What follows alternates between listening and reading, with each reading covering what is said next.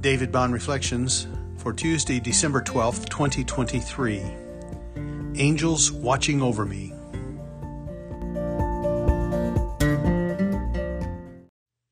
Acts 12, 1-11.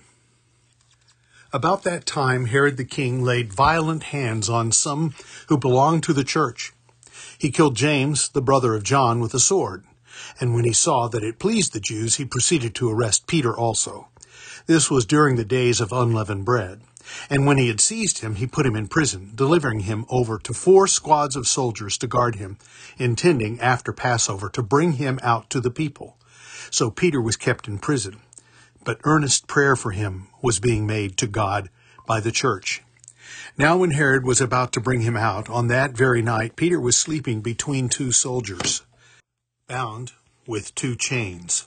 And sentries before the door were guarding the prison. And behold, an angel of the Lord stood next to him, and a light shone in the cell. He struck Peter on the side, and woke him, saying, "Get up quickly." And the chains fell off his hands. And the angel said to him, "Dress yourself and put on your sandals." And he did so. And he said to him, "Wrap your cloak around you and follow me." And he went out and followed him.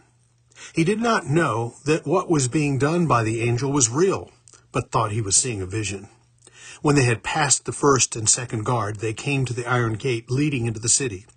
It opened for them of its own accord, and they went out and went along one street, and immediately the angel left him. When Peter came to himself, he said, "Now I am sure that the Lord has sent his angel and rescued me from the hand of Herod and from all that the Jewish people were expecting."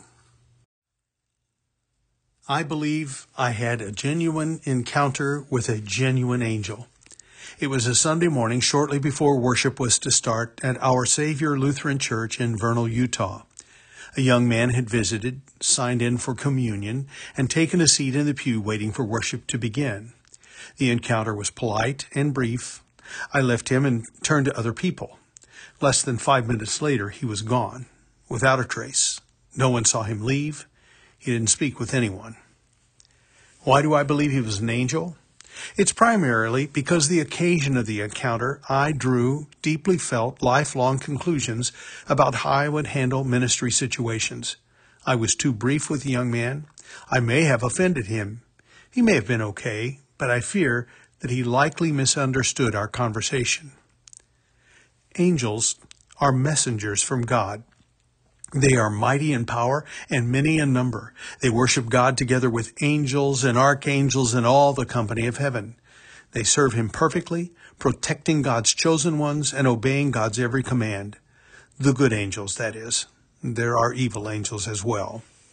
It was a good angel who broke into the cell where Peter was being held, and he took charge in every possible way.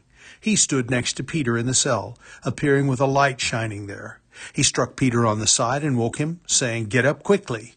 When the chains fell off Peter's hands, the angel said to him, "Dress yourself and put on your sandals." Then he told Peter, "Wrap your cloak around you and follow me." They passed the first and second guard, came to the iron gate leading into the city, and it opened for them of its own accord. 1 street later, the angel left him, just like that. There was a fairly obvious reason the angel had been dispatched to release Peter from prison.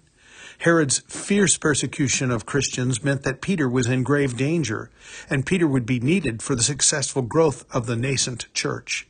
Peter would ultimately not be spared a cruel death according to church tradition, but for now he would be saved. There was work to be done. God sent an angel to help him along in that task.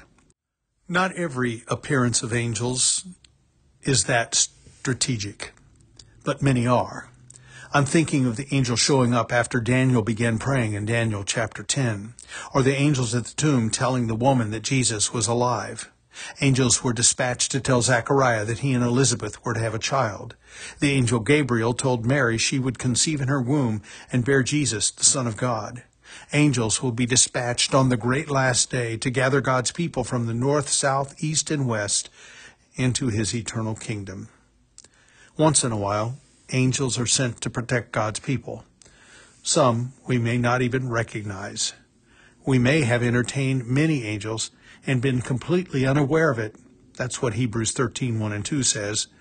They are ministering spirits to serve those who will inherit salvation according to Hebrews 1:13 and 14. That's you and me. Thank God for His holy angels, recognized or not.